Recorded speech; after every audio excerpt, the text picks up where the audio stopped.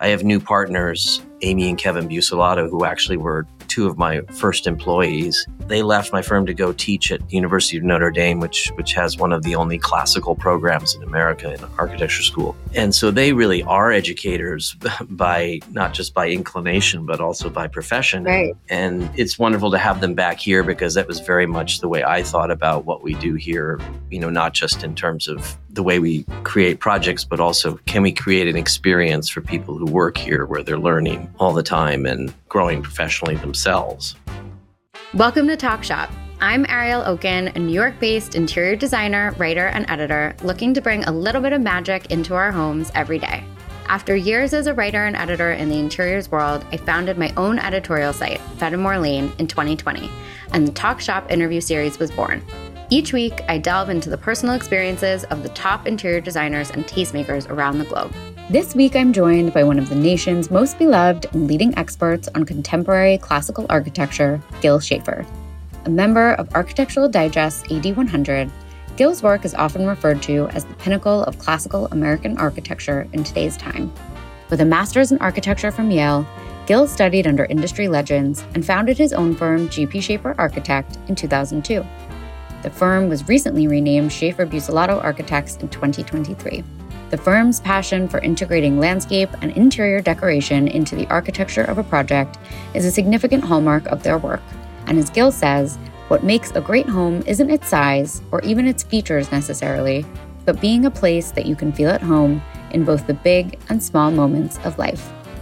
In addition to his architectural practice, Gil regularly lectures around the country and is the author of 2 best-selling books, with his 3rd book, Home at Last, out now. Please join me as we welcome Gil to the podcast. Gil, welcome to the podcast. Thank you so much for joining us. My whole office and myself are just absolutely thrilled to have you on. We are always so inspired by everything you do, and I always have your books on my desk. So thank you. I'm thrilled to be here. So to kick off the conversation, this is something we've been asking everyone who came on. Can you describe your style in 3 words or less? Well, I think hopefully timeless, tailored, I guess, understated. And I want to say classic, but that's maybe timeless and classic is sort of the same thing. So we'll throw 4 in. I feel like of anyone to get the 4, I think it should be you. And for those who may not know, and I doubt that there's anyone listening to a design podcast who is not familiar with your beautiful work, but can you tell us a little bit about yourself and where you are at this point in your life right now? Sure. I'm an architect in New York City, and our firm is about 20 some odd years old at this point. We do residential architecture only, and usually very traditional, always based in some kind of historic tradition usually. We work all around the country when we can, and which I think is really fun to work in different places. I'm married and I have 2 stepchildren who are, well, one's just out of college and one's just starting college. And my wife's an interior designer, Courtney Daniels. We live in New York. I don't know. What else can I tell you? That's perfect. And can you walk us through a little bit about the beginnings of your career and the Great American House in A Place to Call Home? You kind of touch on this, but you talk about architecture sort of running in the family since your grandfather was an architect. And one of my favorite things that you write about is memory and how you kind of tap into that when thinking about designing. So can you tell us a little bit about the experience of growing up with the perspective of architecture kind of embedded in your family, and then also being exposed to so many different types of architecture as well, from the Midwest to the Northeast, Georgia, the Bahamas, California, and what impact that left on you? Sure. As you mentioned, my grandfather was an architect and his grandfather had been an architect. So architecture was kind of very much in my consciousness, and I think, frankly, in my genes. I think it was inevitable. I mean, I wanted to be an architect from the youngest age before I even really knew what that was. I was always building things, making, Lego blocks. And, even when I had a train set, I was much more interested in the buildings around the train tracks and the train itself. And my parents divorced when I was young. Then when my dad remarried, my stepmother was a decorator too. So there was when my parents were married, and certainly both of them after they were divorced, cared very much about decoration and houses and things. So as you say, it was very much a part of my upbringing. And I suppose because I was genetically wired to care about it somehow, I really paid attention. My brother, ironically, could care less about architecture and design at all. So It's so funny. The gene goes to certain people, I think. yeah, because my parents divorced when I was young, and we moved around a little bit. I was born in the Midwest, but my dad worked on Wall Street, and we lived out on a farm in New Jersey. And so when my parents divorced, my dad moved into the city, and we lived with my mom out in the countryside. Then we also had this sojourn in Southern California, south of Santa Barbara, and my mom had a house in the Bahamas, so we spent some time there too. So I moved around a lot, and I saw a lot of different kinds of houses in different places, and I saw how they were different in those different places. Like each place impacted the way the house looked and the way you lived in it.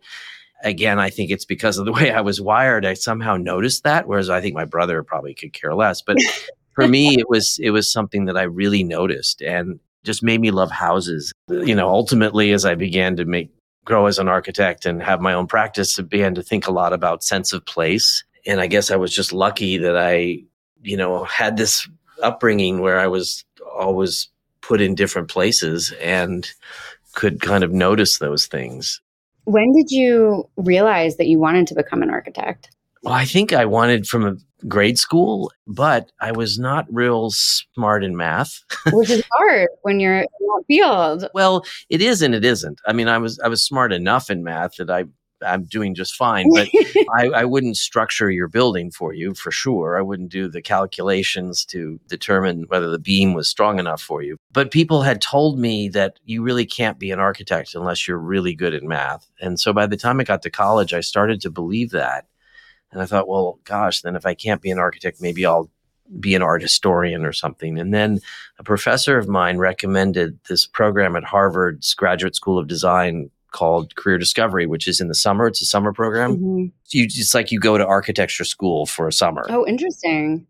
It confirmed that, yes, indeed, architecture was possible and probably a good idea for me. So, so I got back on that path. Good idea for you. But when I went to college, I really studied architectural history. Did you go to Haverford? I went to Haverford and Bryn Mawr. Yeah, I'm from there. Oh, you are? Oh, wow. Yeah, I'm from Gladwin, and I went to Baldwin, which is across the street from Bryn Mawr. Well, it's such a beautiful area to grow up in. My gosh. It really is. I miss it very much. And much to the chagrin of my husband, I would move back, but he definitely would never. Oh, he's a native New Yorker, but it's beautiful there. It's a special place. It's nice to visit. Yeah.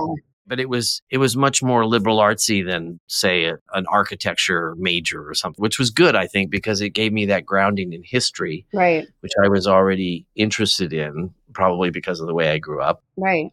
And then when I went to architecture school, I had that nice background, more liberal artsy kind of background before I focused on something very, technical and design oriented. That's so interesting because I was reading after you went to grad school at Yale and you had the opportunity to study under some really major greats in the industry like Thomas Beebe and Robert Venturi and Frank Gehry. Were there any particular experiences or moments that stuck with you through that? Because you ended up, and you talk about this in your book, you studied modernism, but then you ended up veering towards the classic. The interesting thing about going to Yale at that time, and it was true, I think, for most architecture schools in the country, that modernism was much more the thing that you learned. You didn't really learn about history or traditionalism at all. Right. And I didn't really know that.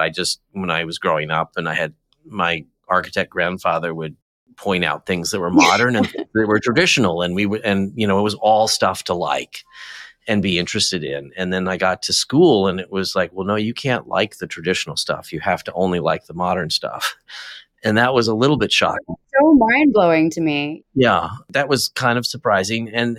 But I thought, well, if I'm in these studios with all these great practitioners, there's no point in my trying to, say I'm going to do a classical library if I'm in a super modern studio critics' studio. I should really try to learn what they know. And so that was really my approach, was to try and understand the language that they were interested in and their point of view. I think you learn more that way. You learn more about what their point of view is. And it probably made me more of a pluralist than a lot of my classicist colleagues. I'm very open to a lot of different kinds of architecture. Yeah, and you can see it in your portfolio. I mean, there are some projects that are very classical, and then there are some that are, more of a blend or more modern. That's kind of extremely hard to do. Well, it's fun to do. I mean, it's scary sometimes because I think what we know as a firm, we know best how to do the traditional Absolutely. stuff, but it's nice to be provoked by your clients to step out of that comfort zone. And I now feel like those are the best projects that kind of make you uncomfortable a little bit, Yeah. a little scared, a little bit like, ooh, I don't know if I know how to do that. It pushes you a little bit more. Exactly. Yeah. I feel like I've seen on Instagram some behind the scenes of some stuff that you and David Netto are doing that looks really Oh yeah. interesting Yeah. and cool and kind of out of the box for you guys. So I'm excited to see that. And yeah, David's fun to work with because he pushes me a lot. So after you studied modernism and you ended up out of school, was Ferguson your first job out of architecture school? No, my studio critic at Yale, Bernard Schumi, asked me and one other guy from our studio to come work for him in New York Oh, wow. right out of school. And this was the late 80s. So it was actually not a great time for jobs. There weren't like a ton of jobs. And it Yeah. was super exciting to have work for this high profile guy at a very low salary. Yeah. And so I went and with my friend from the studio, and we went to work for Bernard, and it was super fascinating and mentally challenging in the best way. But a lot of it was very conceptual. We were working on a competition for a hotel for Euro Disney, and then we were working on a proposal for a mile-long airport terminal in Osaka, Japan. Oh, wow. It was, very intellectually interesting and inspiring, and Bernard has amazing ideas. But I began to recognize there was a disconnect between that intellectual stuff and like the things in my soul that I connected to. This kind of work that I was doing at Shumi's office was so alienated from that. It was so different from it. Yeah. And it didn't, Like a different world. and I just thought, you know what, this is not the trajectory I want to be on for long term. And so I completely switched gears and went to work for a small firm that did mostly houses. Ultimately, I ended up at Ferguson Shamamian, which for almost a decade, which was an amazing. I always say it's like my second graduate degree because I really learned about classicism there, both from the partners, but also from my colleagues who were, most of them really skilled classicists in that office. So it was an incredible place to work and learn. And Mark Ferguson was principally the person I worked under. And he's an amazing mentor and teacher and taught me about professionalism in architecture and how to run a project well and to service the client well and to be, thoughtful and consistent with your ideas and, all good stuff. So it was great background. It reminds me of Parrish Hadley Tree of Life. How many people have come out of these firms and including Mark Ferguson. right, exactly. But it's amazing to me that the sense of history and sort of place that these firms create for the next generation of designers and architects that come out of them. Yeah. It helped me to understand how important mentoring and teaching is within the context of an office. And it's something that really guided the way I thought about my own office. And once I was able to start my own practice, I have new partners, Amy and Kevin Bucelato, who actually were two of my first employees. Wow, that's amazing. And congratulations, by the way, that's relatively recent and very exciting. It is, and thrilling. And they left my firm to go teach at the University of Notre Dame, which has one of the only classical programs in America in architecture school. And so they really are educators by not just by inclination, but also by profession. Right. And it's wonderful to have them back here because that was very much the way I thought about what we do here. Not just in terms of the way we create projects, but also can we create an experience for people who work here where they're learning all the time and growing professionally themselves. I feel like you also are taking that concept of education and legacy and with the trilogy of the books and the show on PBS, which is wonderful. I've been watching it. You are sort of teaching the public too about what it means to have an understanding of classical architecture and what goes into a home. I felt like, well, what I can do, at least with the books, is just share my point of view and what I've learned and how I think about it. And hopefully it can be useful to somebody in their own journey to make a house, or whether they're designing a house themselves or they're working with an architect or whatever. Can that be helpful, to share what I've been through and what I feel like I've come to understand? And the cool thing is that it keeps changing and you keep learning. And I think that, that was sort of the point of this last book, is kind of like every time I sat down to write a book, I realized how much I had learned, but also how much I'd changed and grown. And right. And that, of course, that's the great thing about the adventure of life, isn't it? That hopefully, ideally, we keep growing and learning, and we're not static individuals. Totally. We had Peter Penoyer on last season, and he said the same thing, that, you always have to keep your eyes open and be open to change and open to learning new things, because learning is kind of the bedrock of continuing. Yeah, exactly. Can you speak to, when you take on new projects now, what is it about them at this point where you choose to take them on? Yeah, it's a good question. And I think it's different now. And I think I like to be a little bit scared about the fact that I don't quite know how to solve the problem, as it's being described to me. And that's really good. So I think the bottom line is, have we done it before? If we haven't and it's compelling, that's something we want to do. Either it's a style of house, or it's a place that we haven't worked in before, or a style of house we haven't worked on before, or it's a kind of program that we haven't quite tackled yet. Those are things that make it really interesting. And right.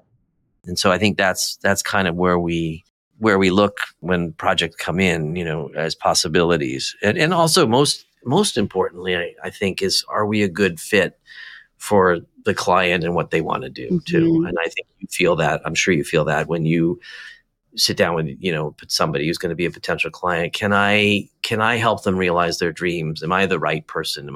Do I have the point of view that's going to mesh with their point of view? Yeah, I think that's one of the most important things too for the process, keeping it seamless and working and building that level of trust with the client too. Right. And that's just something I think that comes with time, being able to feel if that's going to be there when you have that first intake meeting or figuring it out.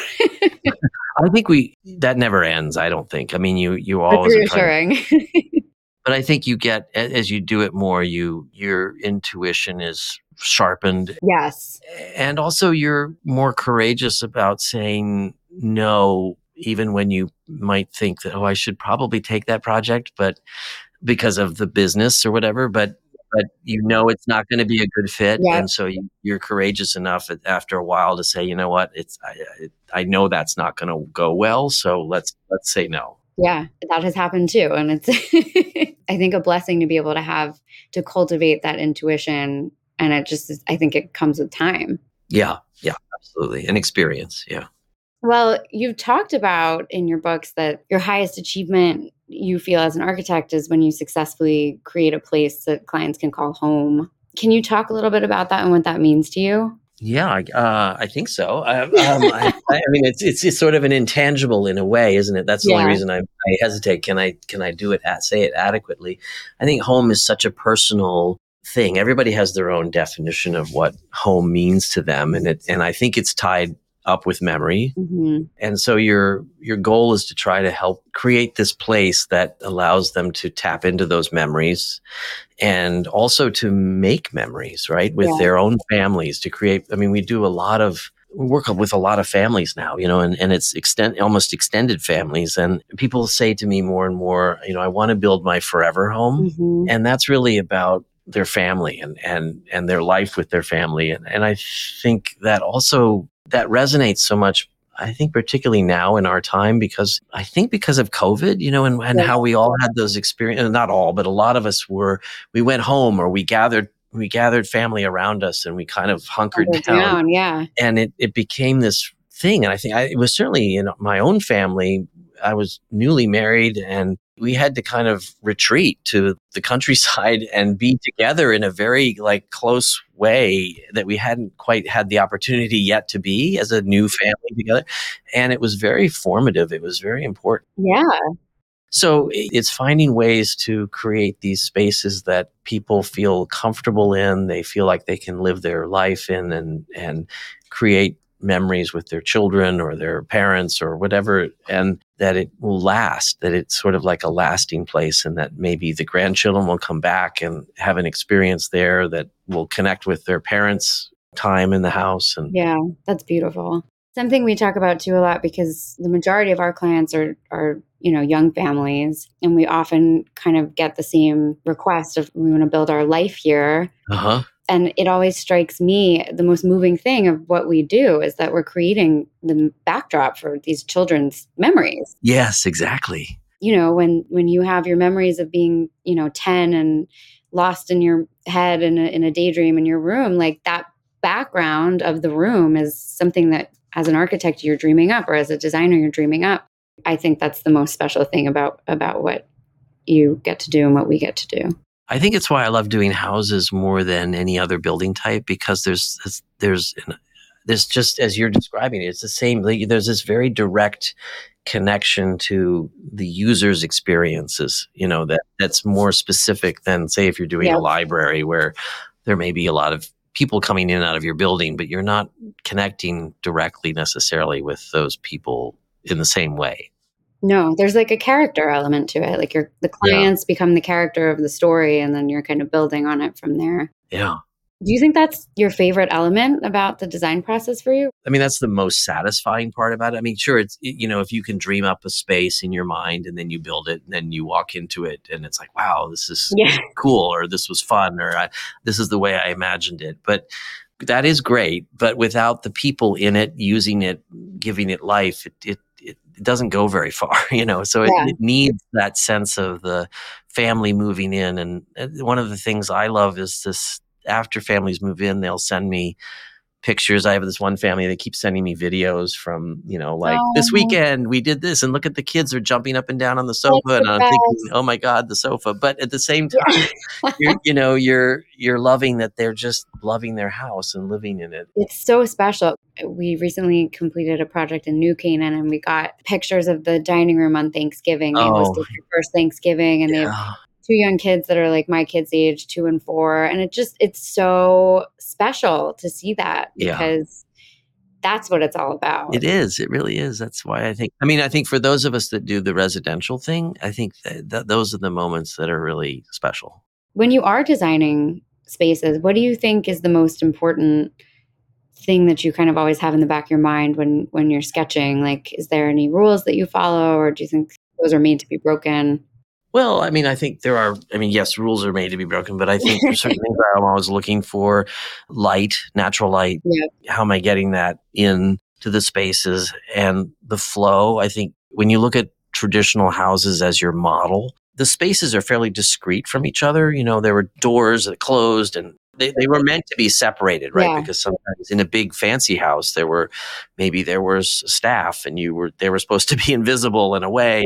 And so we're interested in those spaces formally in terms of what they can teach us in terms of design, but we have to change the way they function in terms of, interacting the kitchen with the living room and all, and opening that up and creating really good flow from one end of the house to the other, so it doesn't become so separated. Right. Because that's not the way people want to live now. You want to live in every room. Especially when you have young kids. I mean, it's impossible. Totally. Yeah, yeah, exactly. And also, I think if you find with young kids that your life is around the kitchen and the family room there, if you don't open it up into the living room and the more so-called formal side of the house, you'll never go there, right? So No. you want to pull people back and forth, the residents of your houses back and forth between those spaces, so that you really use everything in a house.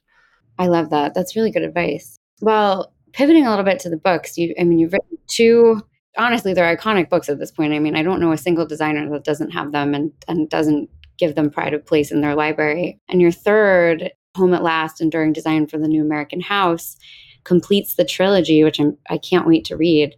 Can you tell us a little bit about your newest book? It focuses primarily on 8 different houses. Each one, I think, is fairly distinct from the other. And it's really about, 8 different families and how they like to live. And as I sat down to write it, I thought about, well, what's been going on in my own life and my own family, and then obviously big change since I wrote the last book. Yeah, and COVID, everything.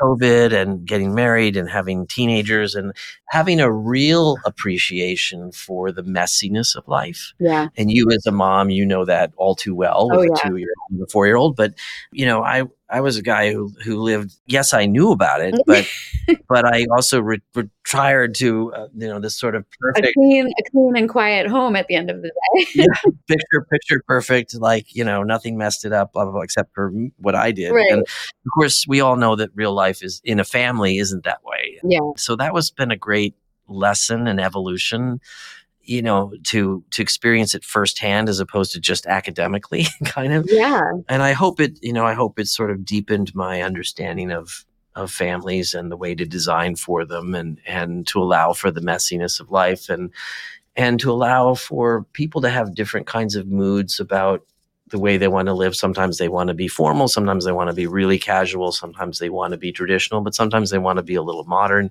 And all that can live in harmony with each other if you can figure out, how to design that in a way that feels harmonious, but Right. allows for all of that. It's different kinds of houses, and hopefully there's, memory in all of them, and clients are bringing their own memories and experiences to the table when we sit down to design for them. And I don't know, we've had a lot of fun, and I've learned a lot, and I hope to keep that's part of the journey is of being an architect, I guess, is and a human is always learning, as we said at the beginning. It's such a beautiful ode to Courtney and your children. So that's really special too, I think. I mean, it's just a different experience with this book. Yeah, yeah. Can you talk a little bit about the experience of writing a book in general? Are there any? Are you working on one yourself? I am. I just signed a contract with Rizzoli, which I'm really excited about and also terrified. Congratulations, that's so great. Thank you. I actually I mean, it's hard work, no question, but I actually love it. I've loved it because it forces you to kind of sit down and really think about what you do and why you do it, Hmm. and then to write it down, and the act of doing that is really important, I think, because it helps you to be maybe more tuned in to your process Yeah. and what's important. So I've loved that whole thing of having to sit down and write a book and trying to figure out, what's different each time and what you're trying to say and what you've learned. So I applaud you for taking the journey yourself.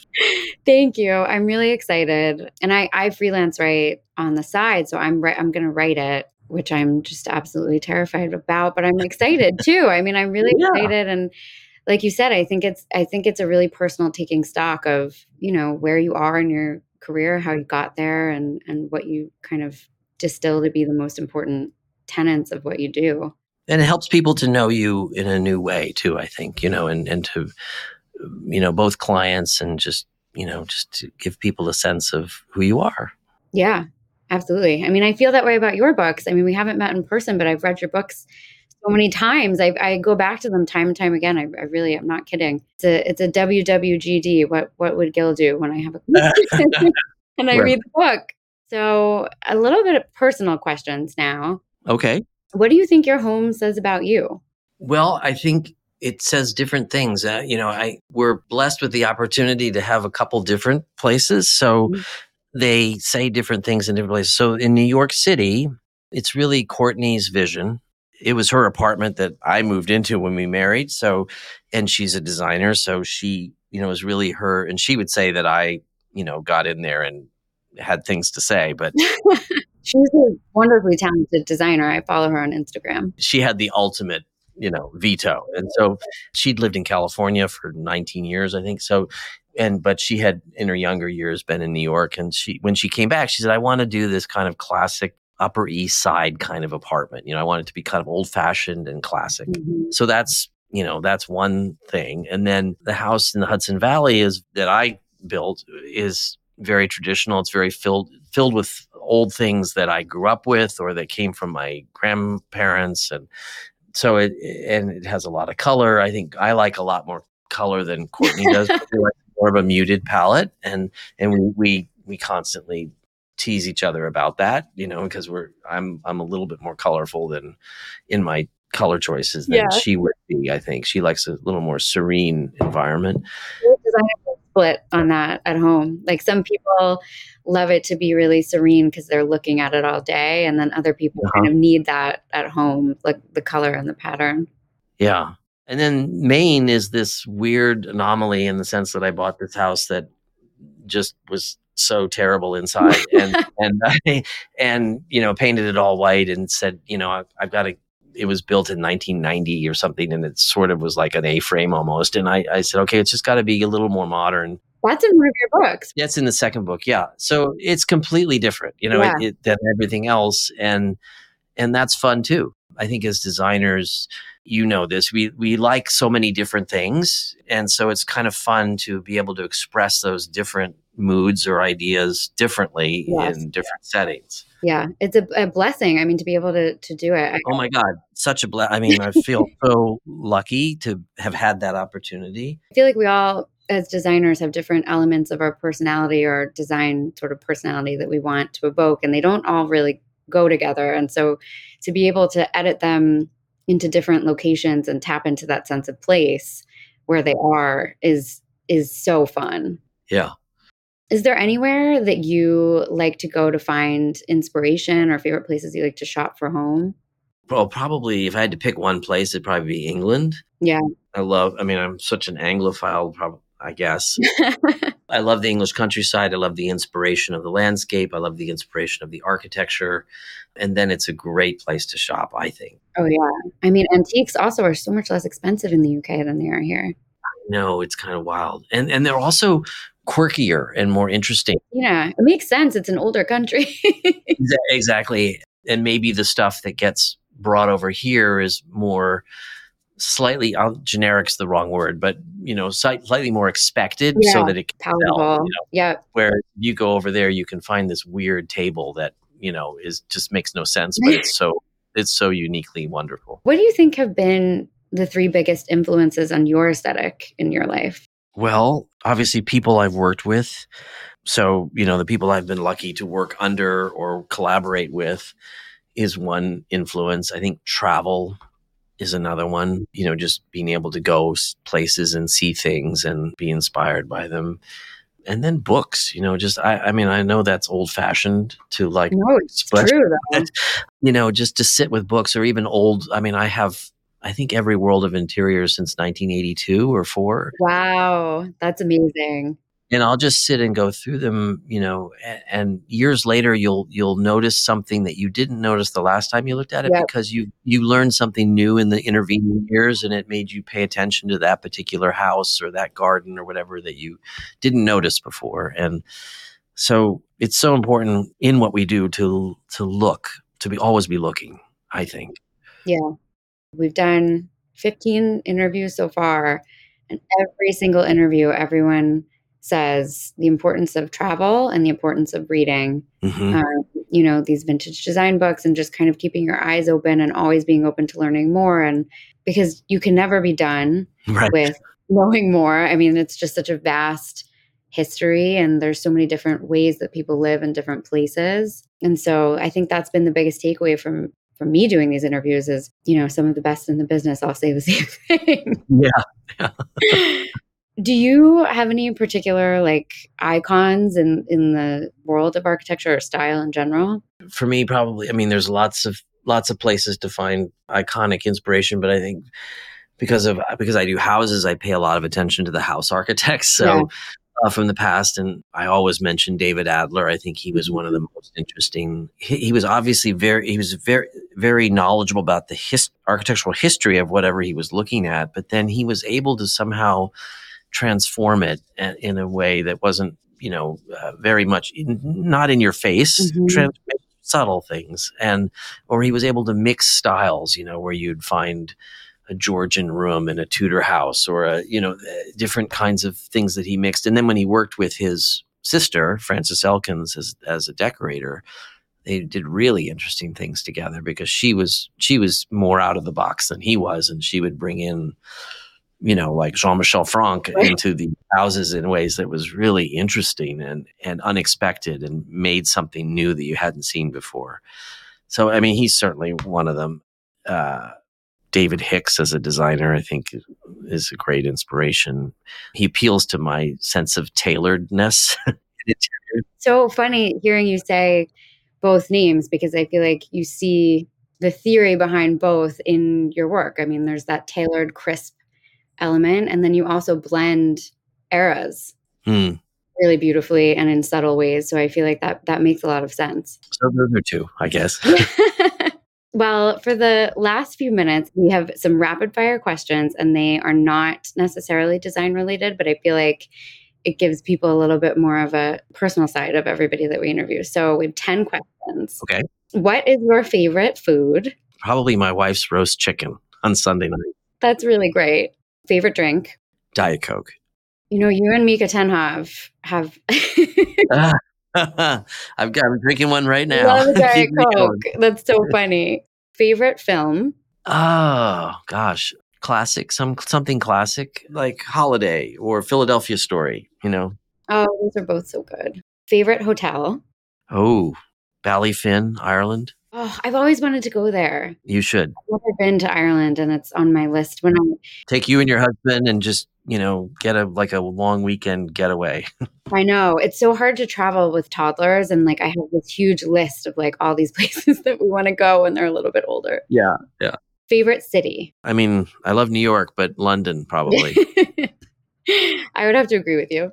Favorite what is your particular bedding? I feel like people are very much either in, the white and crisp camp or, the very Oh, patterned Porto. oh, I'm the white and crisp camp. Yeah. Yeah, with hem stitch. I feel like that tracks. Tea or coffee, and how do you take it? Tea. I don't drink coffee. Tea, just with lemon. Favorite playlist? Oh, geez. I listen to jazz, but then I'm around teenagers, so there's a lot of rap and there's Suicide Boys and there's who knows, all That's sorts of stuff. amazing. The girls in my office are always playing Post Malone, and I'm 32, but for some reason, I don't really know what's going on these days because I just have Disney on repeat all the time in my car. So they're always making fun of me because I have no clue what they're playing. I know. I get It's it. really embarrassing. Favorite weekend activity? Going with my wife and antiquing somewhere, Yeah. like we both love that, to go look for old furniture together. So Yeah. It's so nice that you both are you cross I the know it's same industry. awesome. It's It's like special. we have the same. We're sort of aligned on our interests Yeah, that way. that's really special. I've slowly but surely, gotten my husband over to the dark side of caring a little bit about antiques. This is a hard question, and you might not be able to answer it. Favorite design book? Oh gosh, I don't know. I might have to pass on that one because I don't know how to. I mean, aside from a monograph on one of the great architects, whether it's David Adler or Lutyens or people that I would look at for Right. specific inspiration. Inspiration. That feels too limited. I don't Right? know. I feel like I don't have a good all around perfect design book to suggest. No, it's a really hard one. Is there anything that you are referencing right now, a specific book for any projects? God, if you saw our office, it's like piles of books for every different kind of project. So we're looking all over the place. We're looking at Henri Samuel and Janssen for some house we're working on in Texas Oh, to wow. looking at very modern interiors for another house that the client has a very contemporary collection of art inside. It's going to be more traditional outside and very modern inside. So you name it, we're looking everywhere. I love that. That question is a pulse check on all the different things you guys are doing right now. Well, that leads me to our final few words, which usually one of the last questions I ask is, what are you working on right now? Any new projects you can talk about? But we just kind of discussed that. Is there anything else that you're working on? We're working on another house with Rita Koenig in Oh, Maine, and it amazing. was Winslow Homer's father's house Wow, that's so cool. that was kind of altered over the course of the 20th century and not the best way, especially the latter part. I feel like that happens. Yeah, it does. It does. And so we took it back really to the way it was when, much, much closer to the way it was when Charles Homer built it. And it sits on a point of land in Prouts Neck, Maine, looking right next to Winslow Homer's studio. And it looks out at the water. Wow. And that's really fun and always fun to collaborate with Rita. We're working with Victoria Hagan on two projects, one in a Manhattan apartment overlooking the park, and then a house in Hobe Sound, Florida. And that's super fun to collaborate with her. We're working on a very Lutyens-inspired English-style house in Connecticut, in the countryside. You guys are busy. I love when I get your catalog.